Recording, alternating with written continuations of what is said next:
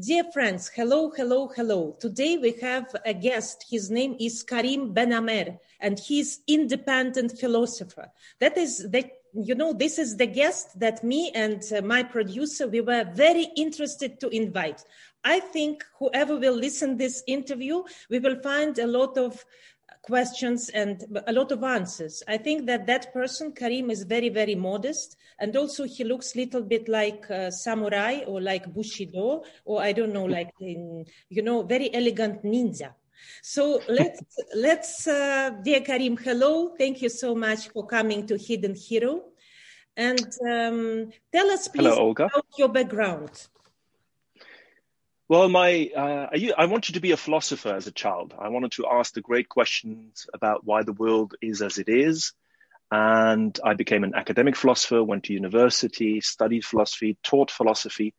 And then I realized I wanted philosophy to have some impact in the real world. So I decided to leave the university and to start giving my own lectures and workshops.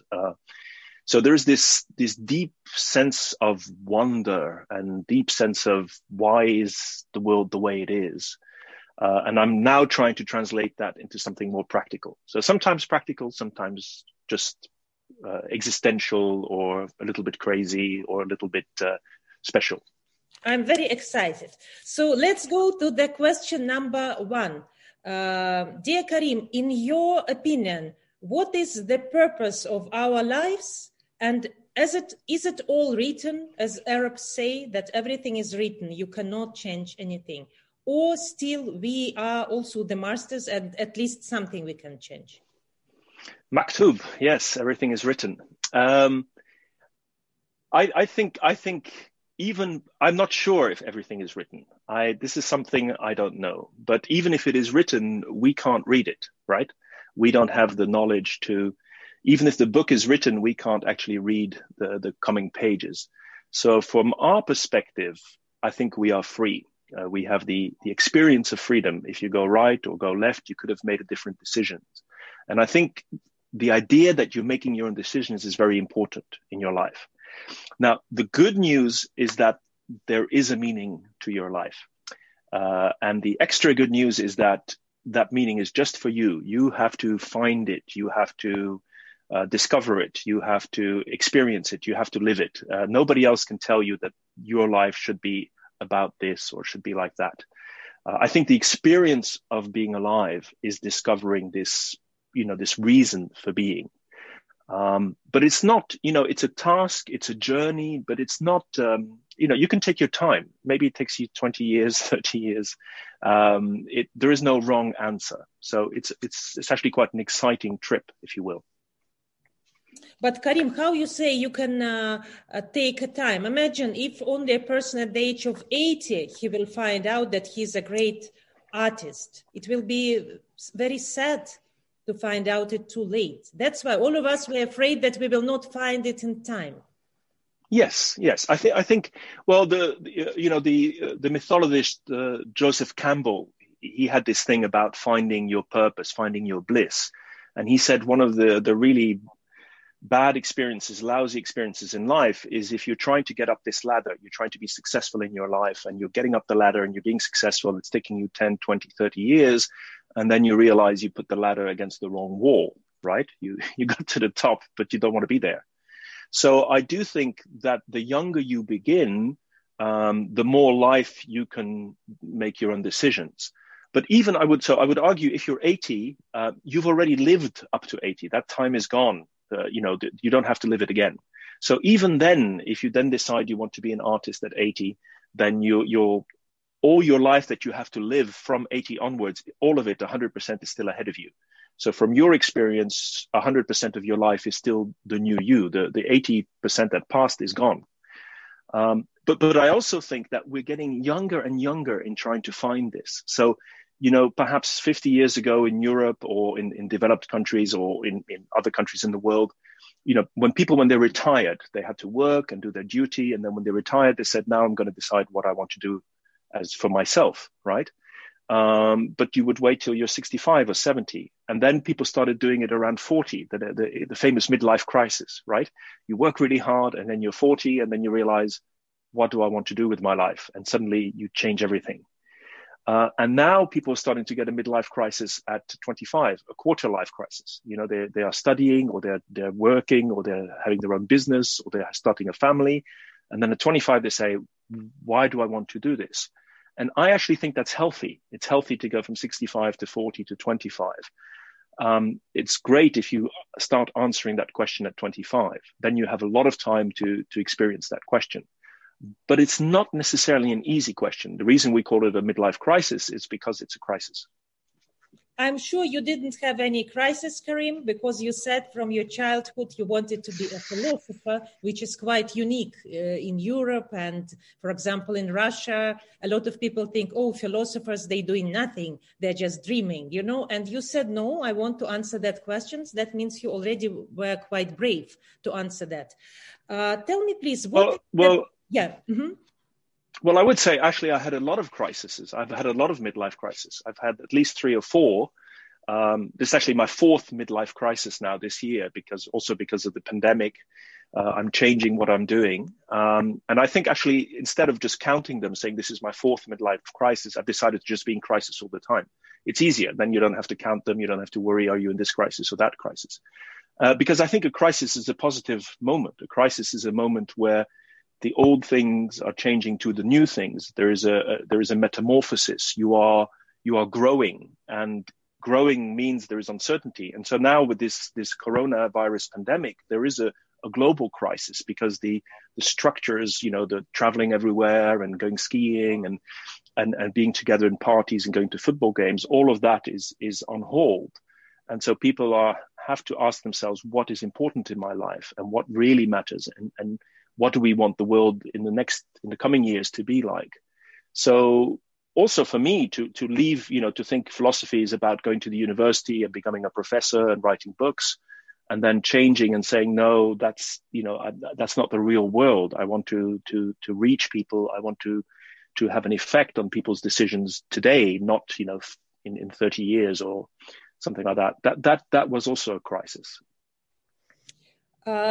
If you touch the topic of corona, and you said that sometimes you can completely change your work because of corona. In some of the interviews, you mentioned that you can do something completely different. What are you meaning by that? Well, sometimes you have to, right? So I think there is some levels of change that we all have to go through levels of change during this pandemic. And the first level is accepting that, you know, this is really, really different. I think now after 9 months, most people have accepted it. But, you know, some people still find it very hard to accept it's going to take another year, even with the vaccine and everything, right? So accepting is a way of changing. And then you can either make a small change by shifting things. You can start doing stuff online, or you can make a small change in your work. But maybe that's not enough. If you work in the airline industry or in the hospitality industry, you know, a lot of jobs are disappearing. And so your life, your work, what you were doing is gone, or it's on hold for maybe 2 years, 3 years, who knows? So the possibility that you have to reinvent yourself to say, this is not the only thing I could do. That's a crisis, right? Your old work life is disappearing and you have to make a new one. And so I think this capacity to reinvent yourself, to ask yourself, what else can I do?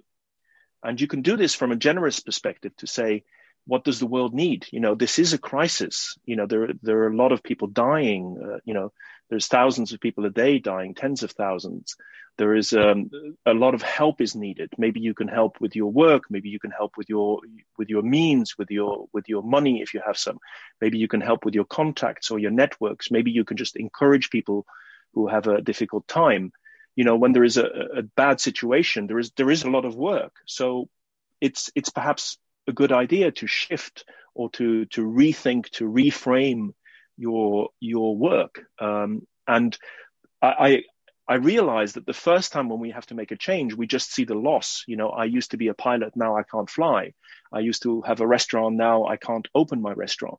And it seems like the whole world is collapsing, and you're going to be sad and you're going to be angry.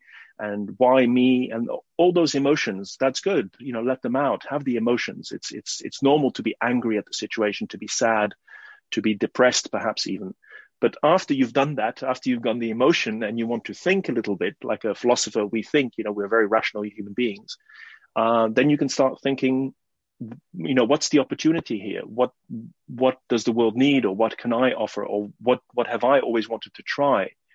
And then you can always go back maybe to your previous life in a few years' time. And maybe you don't want to. Maybe you're happy with your new life. Who knows? It sounds pessimistic, but very optimistic. I don't know, Karim, how you're doing that, but you put all this pessimism into optimism, which is amazing. And I feel, wow, it's new opportunities. It's not that terrible. We can find something completely new. And if such a great person as Karim had 3-4 crises, that means, hallelujah, all of us, we can find the way. What is your concept of reframing? You were telling about that. What do you mean by reframing? Yes. Pessimist, optimist, just a second. Yeah, no, I think I'm a realist. I used to be just an optimist. I used to think everything was fantastic. And then now that I'm getting a little bit older myself, I'm becoming a bit more of a realist. I realize some things are really just bad. You just have to cry and get angry, and it's, just, that's fine. That's realism. But then you can become optimistic afterwards. Reframing is this idea that we all live in structures with a frame, with a way of looking at the world. Sometimes we call it a paradigm. A paradigm is a way of looking at the world and doing the world. And when the reason I use the word frame, think of glasses. Okay, so I have some reading glasses here. So if I put on my glasses, I look at the world in a different way. I can see things differently because I'm wearing these glasses. Now you look like Deepak Chopra. Like who? Deepak Chopra. Yeah. Yes. Did you realize it in the glasses? Without glasses? Yes. Well, so my frame has changed from who I was before to Deepak. Yes. So now I'm just going to tell you to breathe through your nose, in one nostril, out the other nostril. I don't want to do the accent because you can't do that anymore. That's not politically correct to do accents anymore. So, so you wear glasses and you see the world in a certain way because the glasses change what you see, and then you can act in a different way. And if you take these glasses off and you put on a different set of glasses, you will see the world differently. And so the reframing is literally taking off one set of glasses and putting on a different set of glasses. And the real trick is you can't actually, I don't have glasses now. I actually have contacts, so I'm still wearing glasses. But you always wear glasses if you look at the world. And the glasses come from your culture. They come from your upbringing. You and I both lived in Japan, right? You realize that the way the Japanese people relate, how they talk, what you say is so different from what we used to in the West. Another planet. Right? It's aliens. Completely another planet. By the way, I'm very grateful because, Karim, you will not believe, but this being connected to Japanese people, living in Japan and working 7 years in Nihon Keizai Shimbun, Nikkei, Japanese newspaper, give me now resilience because I know that these people can survive tsunami, earthquake. They are very strong. Yeah, shikataganai ne. Shikataganai. The Japanese say there's nothing to be done about it, So Gambarimashou, let's work together. There's this in Japanese culture. There's these sayings which people repeat, which are the culture, which is, it's a bit like maktub, right? It is, there's nothing you can do about reality. Just accept it and do your best. But it's very group-based, as you remember, right? The group is more important than the individual. You have to adapt yourself to the group feeling, to the fuinki, to whatever, to the atmosphere. So I think a cultural frame, right? A cultural frame, taking one frame and putting on another frame. So I lived in Japan for 9 years, and just before I left Japan, I had a sabbatical and I went to Brazil. I went to Rio de Janeiro, which was it's literally on the other side of the planet. You have to fly 24 hours to get to Rio. It's the exact opposite of the planet of Japan. But also, of course, in Rio de Janeiro? Yes. I was in the samba school. Oh my God. To 2000. The Salgueiro is my samba school. I still have the hat somewhere here. the samba thing. Wonderful. Yeah, so that's you have to do that once in your life, being a samba parade. You could do it in Rio, but you can also start your own samba parade wherever you are. Maybe it's something for Kazakhstan. I get a sense that.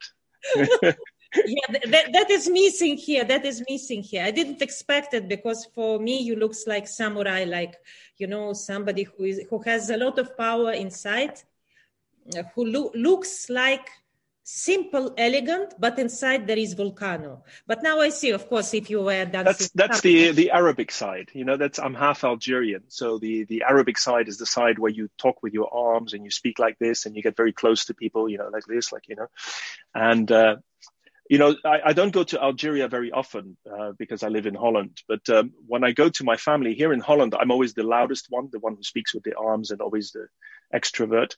And then when I go to my family in Algeria, I'm actually the quietest one. They're all like that. And then I realize I used to think it was my personality to be so outgoing. And then I realize it's a cultural trait. People, they're all like that. They all exaggerate all the time. And so, but anyway, so just to come back to that frame, right? So a frame is a way of looking at the world. It's a way of then acting in the world, but you can change that frame. And you don't need to change it very often, because if you change a frame, it's actually quite fundamental. You go deep into what you're doing. Changing your work is a reframe. Before you used to be a pilot, and now you are working as a nurse, for example, or you're helping a doctor, or you used to be logistics for great parties, fantastic buffets and food, and now you can't do that because of restaurants, and you do logistics for healthcare, or you do logistics for something else that the world needs, right? And what I'm trying to do in my lectures and workshops and online courses is to help people to make that shift, and the trick really is to make it artificially. If you start thinking like this is a brainstorm and I can think of a new frame, you will think the same thing you were thinking before. And so the trick is to find some way to make yourself really uncomfortable. You so mean you can make some shocking things? You want to shock a person, yeah? Yes. To make him feel uncomfortable. Yes, and actually the easiest way to shock people, interestingly enough, is to make a joke, to make something funny, because a joke is a reframe, right? You start saying something and then you change, and that is a reframe when you make a joke. Interesting. Right? Very interesting. Karim, tell us, please, we created Hidden Hero platform to help people to make their personal brand, because a lot of people now, they have to make this brand, even if they hate technology, but somebody who is isolated in India, Pakistan, or in London, or in Kazakhstan, do you have 1-2 tips to people, because you know so much and you travel so much, and you as an example of your personal brand yourself, like 1-2 tips to make a brand? Yes, well, it's very sweet what you say. Actually, all the things that you say are actually almost the opposite. I'm actually terrible at making my own brand, but at least I can tell you a little bit about don't do the things that I do. Do the opposite of what I do, and you'll be fine. The one thing I've learned, but it's taken me 15 years to learn it, is that you have to be quite specific about what you do. If you say, for example, I used to do philosophy, and I said, I can do this, and I can do this scenario thinking, and I can do appreciative inquiry. These are all methods of thinking, and I can do this. And if you want, I can be an interviewer. I can be a facilitator. Anything you ask, I can do for you. That seems like a great way to start a business, because you're going to get a lot of business. But then nobody knows who you are. Nobody knows what your brand is. Nobody knows what you stand for. And they're not going to think of you that you're just average. So the difficult thing at the beginning is to say, this is what I'm really good at. There is a wonderful thinker called Seth Godin, Godin. He has a blog, and he has podcasts and everything. And he talks a lot about this. Be world class at what you do, right? And world class doesn't mean you have to be the best in the world. It just means best in the world of the people who are going to hire you, or the people who want to work with you. What is the thing that you're really good at? And just do that and tell people about it. Say to people, if you want this, then I can do that. And if they want somebody else, you say, well, I'm sorry, I can't do that. I can only do this. But if you want, I know somebody who can do it. I can help you find that other person, right? Karim, what are you number one? What you are the world class? where are you? You are only one in the world. What is that? I think the best thing for me is to be a speaker. But this is the shift that I'm making in this year, actually, because until last year, I was doing a lot of workshops, a lot of facilitating. I was interviewing people, and I was doing a lot of kind of stuff around the content. I was helping people make the shift themselves. But actually, I think even the books that I've written, they started off as recordings. I was recording myself speaking, and then I would transcribe the recording. So for me, it's always been the voice. It's the speaking, the telling the story, the being passionate. Sometimes I try to tone down my passion. I try to say, I have to be logical and I have to be serious. And people want me to be serious because it's a serious problem they're facing. And then I'm realizing I'm not showing who I really am. That passion and that optimism and just saying, we could do it differently. That's what people want from me. Then you want Karim. If you want somebody serious and you're going to talk about the problem with numbers and an accountant, you need somebody else, right? So the thing about your own brand is to find that thing that is close to who you are, and then to keep telling people about it. And it sounds like silly. It sounds like very, very simple advice. But the interesting thing is most people do the opposite. When they start off, they do the opposite. And also, don't be afraid to ask a good price for what you do. The other assumption when you start is if I'm cheap, then people will hire me, but if you're cheap, people think people like luxury, expensive things. Mercedes, exactly. Rolls Royce, exactly. Dolce Gabbana, I don't know, something beautiful, nice and tasty. We want to go to nice restaurant. We don't want to go to very cheap one. I'm sorry, to McDonald's or something, but we want to go to a beautiful place. Tell me, please. But that's important with people who start. That's important, and we should understand it. What is your next online course will be about? There's two that I'm working on. One is about money. So how does money work? Because money is really crazy. I mean, money doesn't exist. People think it's gold or there's something in the banks. The banks have money in the banks. That's not true. It's just little numbers. So money is based on trust. So how does money work? I've been doing a little bit of research into that. And there's maybe another course about philosophy. What is truth? What is reality? Those fundamental philosophical questions, but seen as frames, so there's different ways to think about truth. There's different ways to think about reality. And I'm not going to tell you this is the right way. I'm going to just perhaps in my course explain to you that there's several ways and you decide which one you want. So those are going to be the next online courses.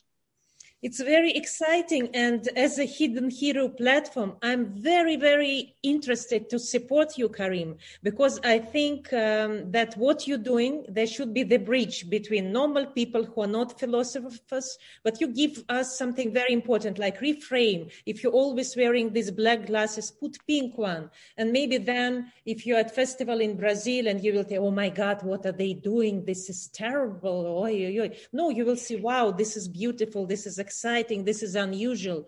And at the same time, if you happen to be in Japan, you will see everybody's gloomy. All of them, they're working so much. No, you will see, wow, this is a culture that can help us now when we don't know what to do.